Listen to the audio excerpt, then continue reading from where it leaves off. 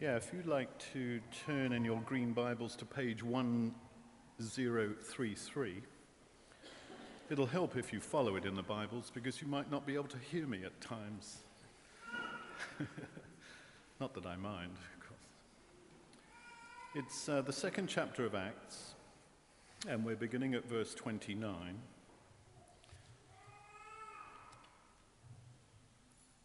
And it's on page 1033 in your Bibles.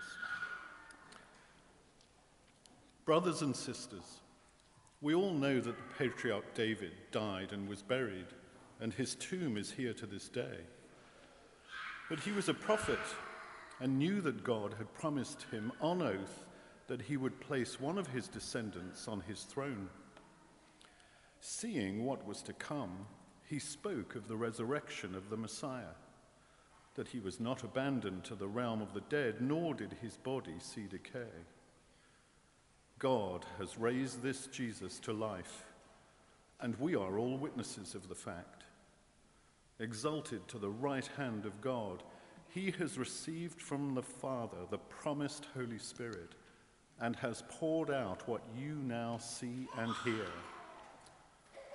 For David did not ascend to heaven, and yet he said, "The Lord said to my Lord, sit at my right hand until I make your enemies a footstool for your feet." Therefore, let all Israel be assured of this: God has made this Jesus, whom you crucified, both Lord and Messiah. When the people heard this, they were cut to the heart and said to Peter and the other apostles, "Brothers, what shall we do?" Peter replied, "Repent and be baptized, every one of you, in the name of Jesus Christ for the forgiveness of your sins, and you will receive the gift of the Holy Spirit.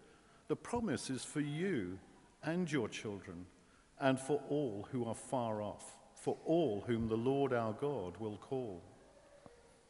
With many other words, he warned them, and he pleaded with them, "Save yourselves from this corrupt generation." Now, those who accepted his message were baptized, and about 3,000 were added to their number that day. This is the word of the Lord. Thanks be to God.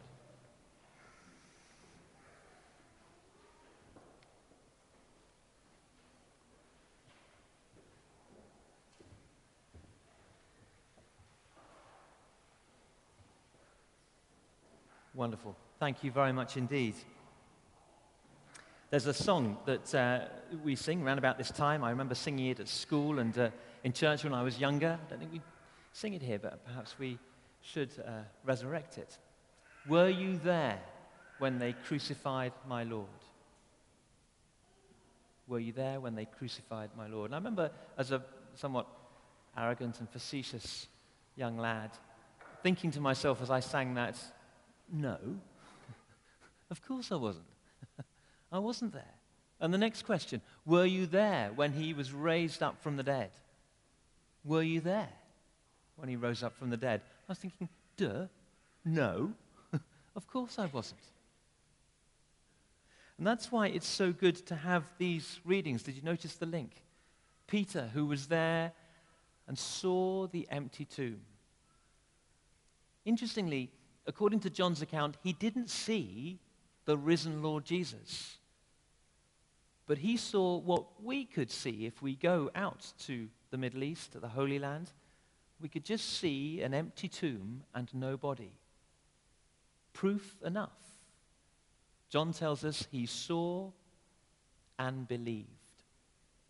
Believed so much that in a few weeks' time, he was bold enough to stand up and pour out that rough and ready first Christian sermon.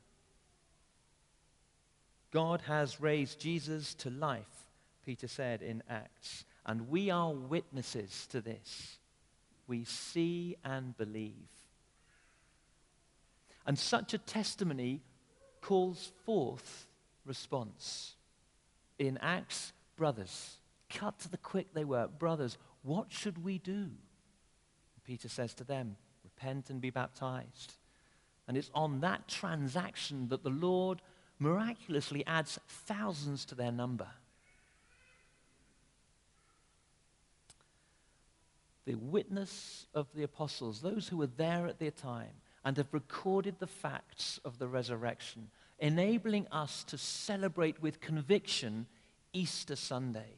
New life from death, new hope from despair, light from darkness.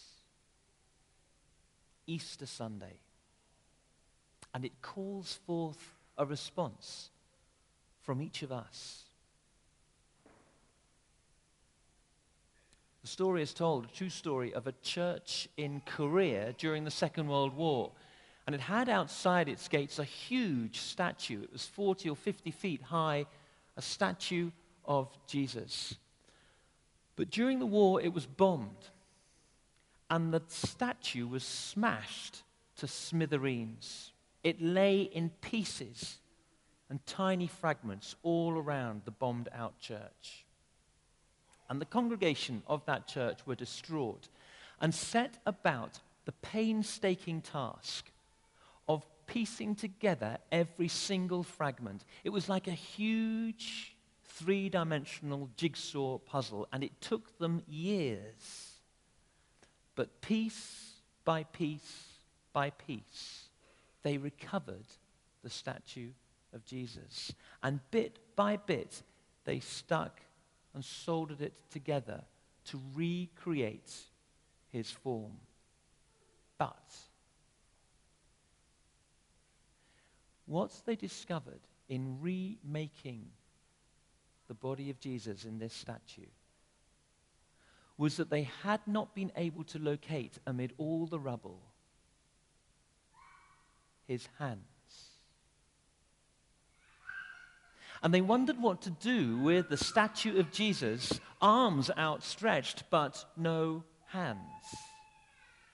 Until, I suspect, inspired by the same Spirit that brought new life and Easter Day, they hit upon this solution.